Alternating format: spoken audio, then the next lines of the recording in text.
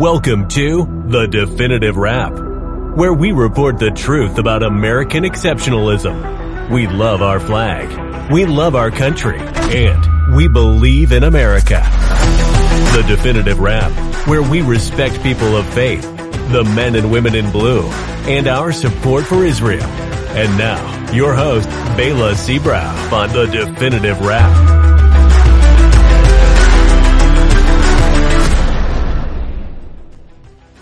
Welcome to The Definitive Wrap, and I am Bela Seabrow.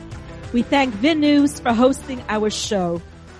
Attaining freedom sometimes, unfortunately, comes with paying a bloody price, and that means war. Today, we will go on a journalistic journey to understanding the Israel-Arab conflict through a brilliantly written book titled The Bloody Price of Freedom, Israel's Battle for Justice, Freedom, and Commitment to Democratic Values, written by Richard D. Heidemann. We will hear documentation about how the Palestinian leadership mishandled and sabotaged many opportunities, and a deep analysis of how international law has been misused by the United Nations for political purposes. We will also hear about the link between terrorism and anti-Semitism and how he exposes the diplomatic boycott and terror warfare against Israel and the global Jewish community. Richard Heidemann was born in Detroit, Michigan, and is a graduate of the University of Michigan and the National Law Center of the George Washington University in Washington, D.C. He completed the American University Law and Policy Institute abroad at the Hebrew University in Jerusalem.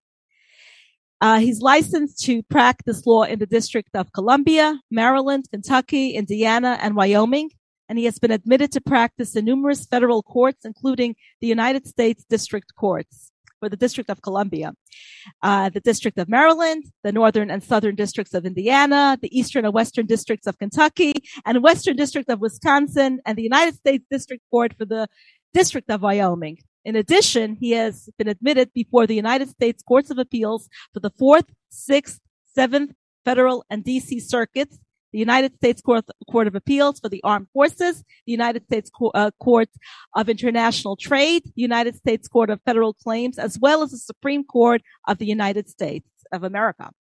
The law firm of Heidemann, Nudelman, and Kalik, P.C. is based in Washington, D.C., and serves as counsel in challenging U.S. and international matters, including corporate development, nonprofit foundation, government relation matters, and as lead counsel in complex civil, corporate, and criminal defense litigation cases in federal and state courts in various jurisdictions throughout the United States. The firm serves as lead counsel representing American victims of terrorism and claims brought or pending against Libya, Syria, the Islamic Republic of Iran, the PLO, and other organizations and financial institutions accused of providing material support for terrorism. In the past few years, the firm has been awarded judgments against the Islamic Republic of Iran in the amount of $1.27 million and $813 million against the Syrian Arab Republic in the amounts of $601 million, $51 million, and most recently was awarded a landmark judgment of $3.4 million. The firm has represented numerous victims of terror before the U.S. Foreign Claims Settlement Commission and is counsel to American victims of terrorism against the Arab Bank, PLC, pending in the Eastern District of New York. Mr. Heidemann received the Distinguished Alumnus Award from George Washington University, and he and his firm have been named the 2016 Trial Lawyer of the Year by the Public Justice for their work on behalf of the American victims of the Second Intifada for their case against Arab Bank.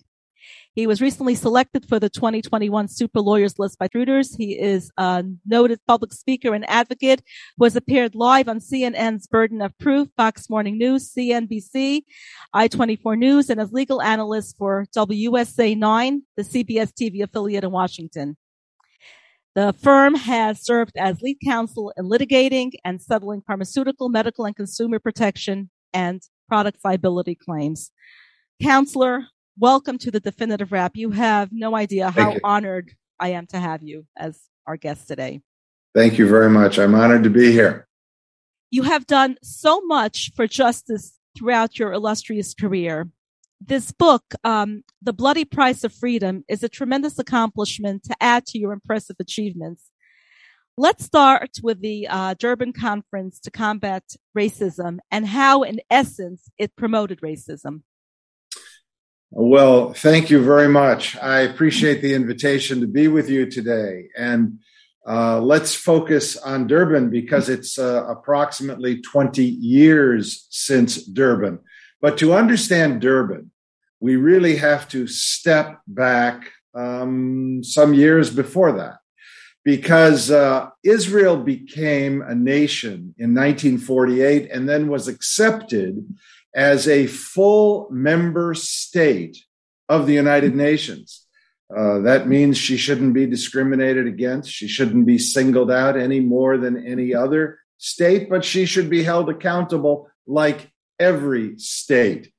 Every state is responsible for complying with such concepts as standing against genocide, standing for human rights, standing for the dignity of all people. And we, the Jewish people, believe that Israel has done that, does that, and will continue to do that. But those who oppose Israel have galvanized around a war of words against her. Now, I want to put in context, as I said, years before the Durban Conference, because at the United Nations, once Israel was accepted, one would presume that if there was a dispute with Israel, it would, shall we say, be discussed among the family of nations. Instead, as you know, Israel suffered wars, the War of Independence, the 56 war, the 67 war, the 73 war. I'll stop there for a moment. Because it was at the United Nations that as a result of the Arab League countries, and the Arab League initially was formed in approximately 1944 at the end of World War II, at the end of the Shoah. And some of us believe that what we experienced with Nazi Germany then took on a new life through the Arab League, because the Arab League decided to boycott Israel. The Arab League decided to attack Israel, and the Arab League decided to castigate Israel among the family of nations. When Israel won each of those wars, there was a real turn at the United Nations to utilize the United Nations to demonize Israel. And so there was adopted the Zionism equals racism resolution at the United Nations. Now, what's one of the worst things you can call somebody? A racist. Right. So classifying Israel as a racist nation and calling Zionism and racism to be an equation put Israel in a status where the United Nations was enforcing the concept of Zionism racism. At the Nairobi Conference in 1985, that conference to assess and appraise the status of women was all about Israel as a racist country. And that predates what we faced in Durban when we went there just before 9/11. Counselor, what's fascinating is that you talk about, in your book, about two BDS movements, the economic BDS and the BDS of public opinion. Please tell us about that. The context is that Durban conference, because at the Durban conference, which was called as a UN conference against racism, we showed up and found the worst racist approach toward Israel, Zionists, and the Jewish people.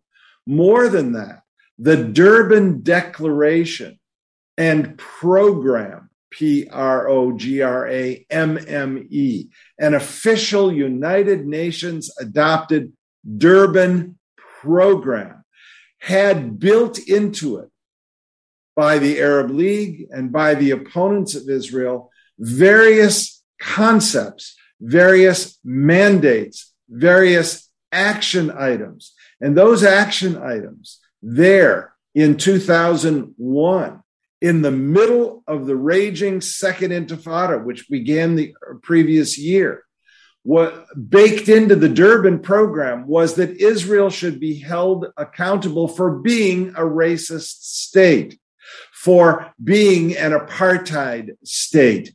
And part of that dealt with holding Israel up not only for demonization, but to begin to turn an academic boycott against Israel, to enhance the economic boycott against Israel, to enhance a diplomatic boycott against Israel. So the BDS campaign, BDS standing for boycott, divestment, and sanctions, that campaign was truly born in Durban. And the sponsors of that campaign and the sponsors of the hatred against Israel at the United Nations and around the world was not just the Arab League. It was the designated foreign terrorist organizations that make up those organizations that are part of the PLO, the Palestine Liberation Organization, and that are fully sanctioned and cooperated with by the PA, the Palestinian Authority, which is the quasi-governmental entity that oversees the Palestinian Arabs in the West Bank, in those areas that are under the PA, shall we say, jurisdiction. At the Durban conference, everybody was pushing against Israel to hold Israel accountable and to teach the lessons of Israel as if Israel were an apartheid, racist, criminal state. So the boycott and sanctions and divestment movement, the whole campaign, born in Durban, began to flourish during the Second Intifada. And then when the Second Intifada ended in 2004, 2005, what we next found was the launching of what's called the electronic Intifada. If you don't beat Israel on the battlefield, and you don't beat Israel in the diplomatic warfare, and you don't beat Israel in economic warfare, then you turn to teaching people hate. And you do that through a boycott movement and campaign that was designed to go to the college campuses and get the young minds and turn them against Israel. And it has worked. And not only are young minds generally, young Muslim minds, young Christian minds, but young Jewish minds are being affected by this boycott movement. Just in the last days, we see the Middle East Studies Association voting to support the boycott campaign against Israel. And many countries have taken positions. Many organizations have taken positions. Many communities have taken positions to support the boycott, when really that boycott hurts not just the people of Israel. It hurts the Palestinians. It hurts regional stability. It hurts peace. It hurts the opportunity for wholesome education and livelihood for all people in the region. This movement, this BDS campaign cannot be underestimated because it is pernicious, it is hateful, it is based upon bigotry and intolerance. And there are some organizations that, under the concept of intersectionality, take the view, well, if you're downtrodden and I'm downtrodden, let's join together to fight back against the person or the group of people who have made us downtrodden. And who becomes the target? Right. The Jews. And who becomes the target? The Zionists. And who becomes the target? The State of Israel. And this boycott campaign must be put down. It must be understood, and it has to be explained. And one of the reasons that we worked so hard in the research in the book is to give people tools to understand the history. You know, if you look all the way back before World War II, if you go back 100 years, you can go back to the Nazi manifesto of 1920. 1920, 100 plus 2 years ago. And built into the Nazi manifesto was the concept that Jews aren't real citizens of Germany. That Jews must be castigated. That Jews must be boycotted.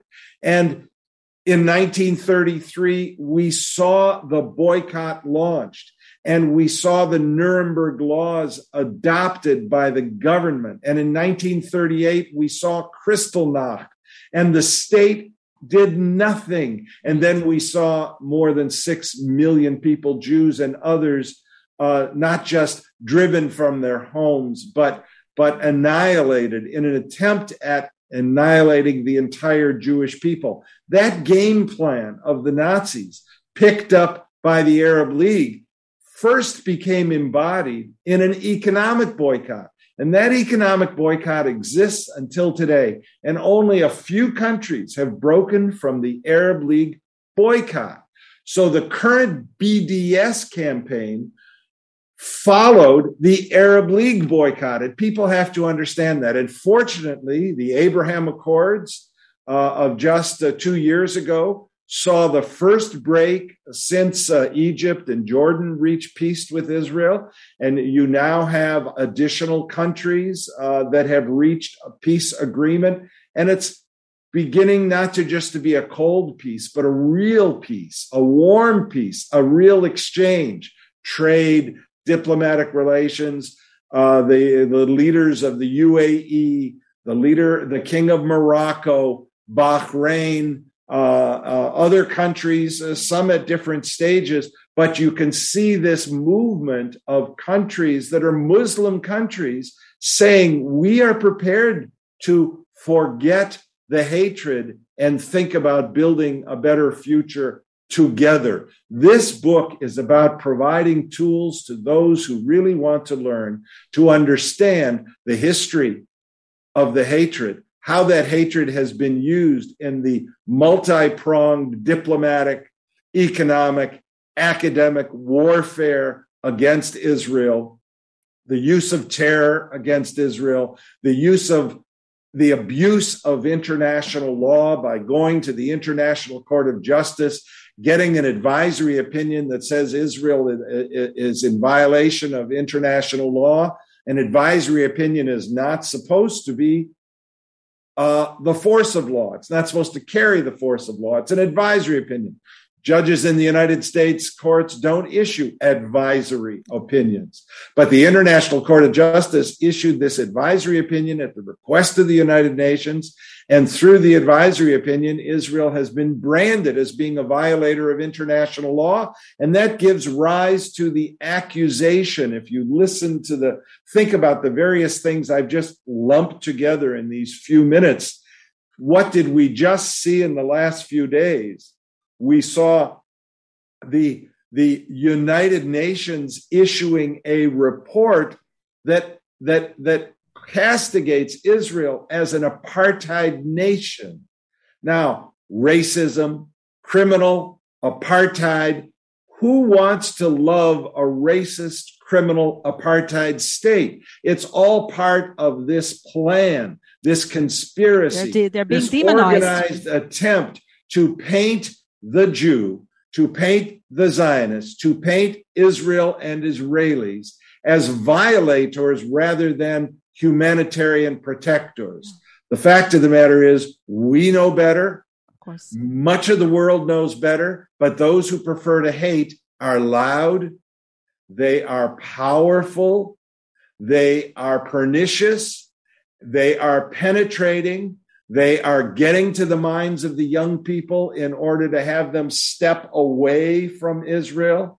It's working. You can hear it from members of Congress like you never did in the history of the United States. You can hear it in various places. You can hear it on the news. You can read it in the press. And only a concerted effort to explain the sources of the demonization, the sources of the hatred, and to adopt a plan of action that is based upon zero tolerance. If we experience anti-Semitism and we experience anti-Zionism and anti-Israelism, if we experience this, we have to call it out. We can't be silent. And we can't watch anywhere in the world where hatred and terror and tyranny are used against innocent people. We have to stand up. We have to be counted. And we have to live by our basic Jewish tenets. We have to remember we are born with certain beliefs. And these are beliefs that are embedded in all of us as Jewish people. We have to think about the lessons of the Torah, the lessons of our forefathers, and apply it in modern day. If we do so, we can overcome the haters, but it means working together in unity, standing up against those who have free rein to assault and to attempt to criminalize one of the most beautiful countries of the world, Israel and the Jewish people. Yes, thank you. Counselor, I remember this was a long time ago. I had watched a documentary about a summer camp for Palestinian children and how they were trained to desensitize. One of the methods to master desensitizing was ripping live chickens apart. It was horrendous to watch. In your book, you talk about educating students to hate Israel in Palestinian textbooks. What's written in those textbooks? And who publishes and funds the publication of these textbooks? Like, what type of educational curriculum is established and functioning in Palestinian schools? You know, I had the privilege of serving as president of B'nai B'rith International some time ago. And in that capacity, I studied the issue of hate in Palestinian textbooks. And I couldn't believe what I was reading. And we obtained actual samples of it. We did a study through the B'nai B'rith World Center in Jerusalem, B'nai B'rith International, and B'nai B'rith Europe. We printed a pamphlet. And I took that pamphlet to a meeting with then Italian Prime Minister Berlusconi. And I said, Mr. Prime Minister, I brought you a short pamphlet. If you would take a look at it, I didn't intend for him to look at it then. If you would take a look at it, I would appreciate it. And then here's 2 copies for you. He actually sat there. He went through it. And he said to me, Mr. President, thank you for coming. Do you by chance have one of your people in your entourage here have in your briefcase an additional 13 copies? And I said, oh, Mr. Prime Minister, we actually do. He said, please give them to me. We then finished our meeting. And at the end of the meeting, he said, Mr. President, I want to thank you for coming, but I want to thank you for bringing me this booklet about hate in Palestinian textbooks. I want you to know that the European Union funds those textbooks. And I want you to know that I chair the European Union in the next session. And I want you to know that I am going to give to the head of state of every one of the heads of each state of the then 15 members of the European Union a copy of this pamphlet. And I'm going to ask them to read it the way you asked me to read it. And then I'm going to make a motion to suspend EU funding for Palestinian textbooks until the hate is taken out. And he did so. Now, that was back some time ago. Very recently, there was a whole movement within the European Union to again defund Palestinian textbooks until the new hate that is embedded there is taken out. I want to add one more thing because I think it's really relevant. If you look at what goes on in Gaza, these kids are taught hate. Oh, yeah. UNRWA, which has schools, uses the curriculum of the country or the government where they are located. So the UNRWA schools in the West Bank use the curriculum, not of Israel. They use the curriculum of the Palestinians. And that curriculum is so full of hate that that is what the kids are taught. And in Gaza, they use the curriculum mandated by Hamas, the terror organization that calls for the total annihilation of all of Israel. So if we want to change the future together, we have to focus on the young people. What are they being taught? What are not only the teachers saying, what are the books saying? And we have to mandate that the books and the videos and the speeches and the presentations and the songs all be sanitized. All we deserve as a member of the family of nations is a fair deal like any other country. Give Israel and the Jewish people, give the Jewish nation a fair deal, and we will give returns to the world from the land of milk and honey. We will give it from our hearts. We will give it from our pocketbooks, because we care about the dignity of every human being, including those children in Ukraine, including those children in Gaza and the West Bank and in other oppressed areas.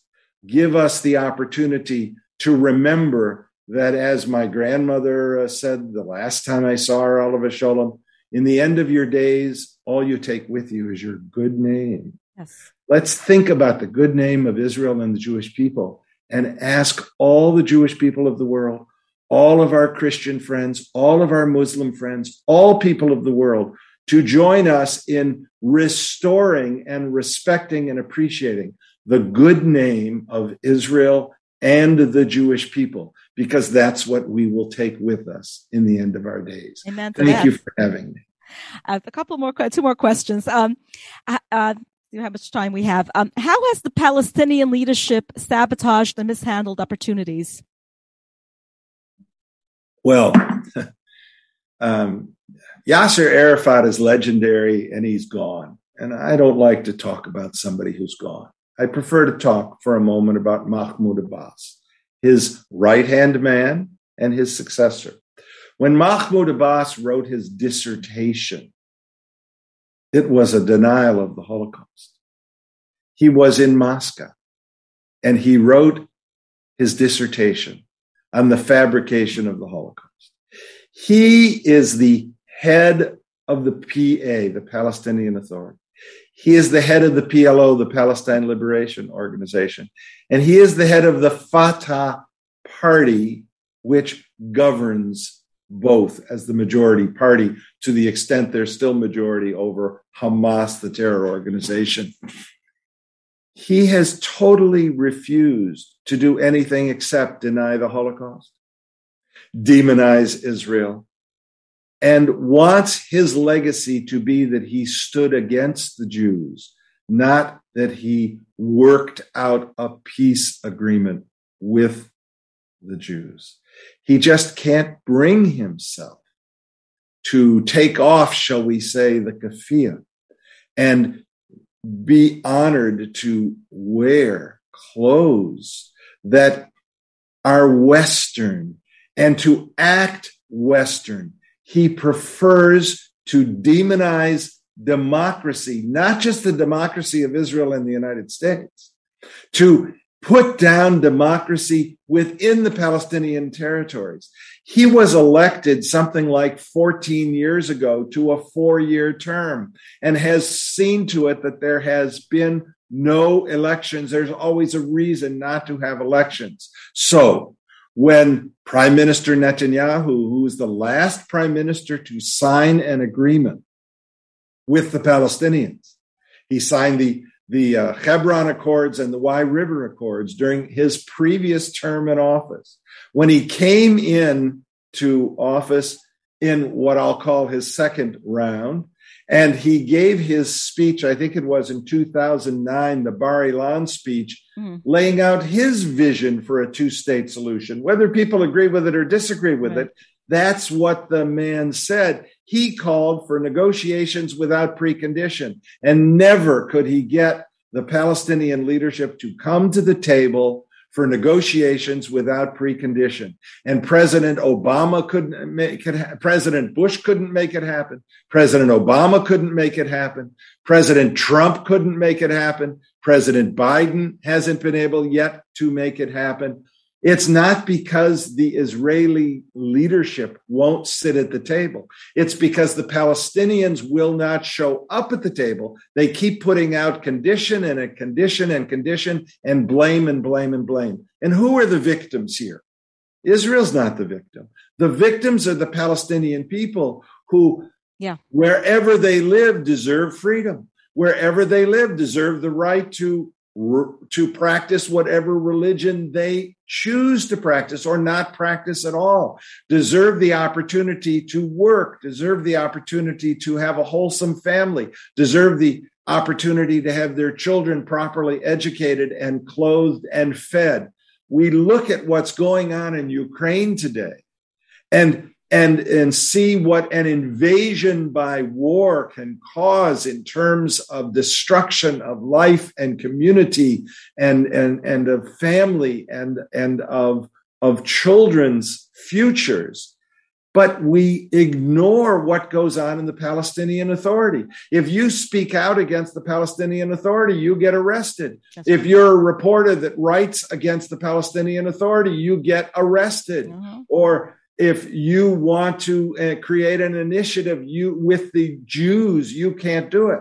The Palestinian Authority wants all the Palestinian territory to be Judenrein, free of Jews. Right. That's what this action against the settlements are. It doesn't matter that they're in Judea and Samaria, that they're ancient ancestral Jewish lands. It doesn't matter at all. They have rewritten history and they refuse to come to the table with Israel. And that is the real biggest problem and why no further peace agreements have been negotiated. The Oslo Accords, the Wye River Accords, the Hebron Accords, they envisioned final status negotiations, whatever they would be, directly between the parties.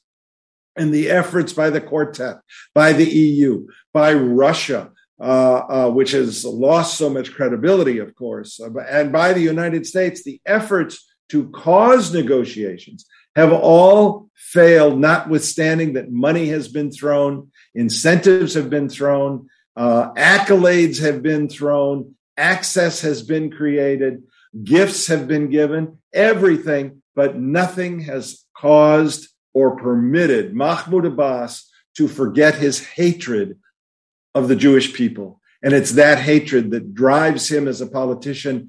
He is a leader with totally failed leadership for his people. And let's just pray that the next generation of Palestinian leadership will be willing to sit at the table, solve security problems, put down terror, put down hatred, and build a proper future for all peoples of the region. Thank you very much. We're out of time. God bless you for all you're doing. Thank you. I encourage the audience to purchase The Bloody Price of Freedom, available on Amazon. This is essential reading to learn how to stand against the demonization of Israel and anti-Semitic attacks on Jews. Thank you so much, Counselor, for joining us today. Thank you to VIN News and to our audience for tuning in. Thank you for having me.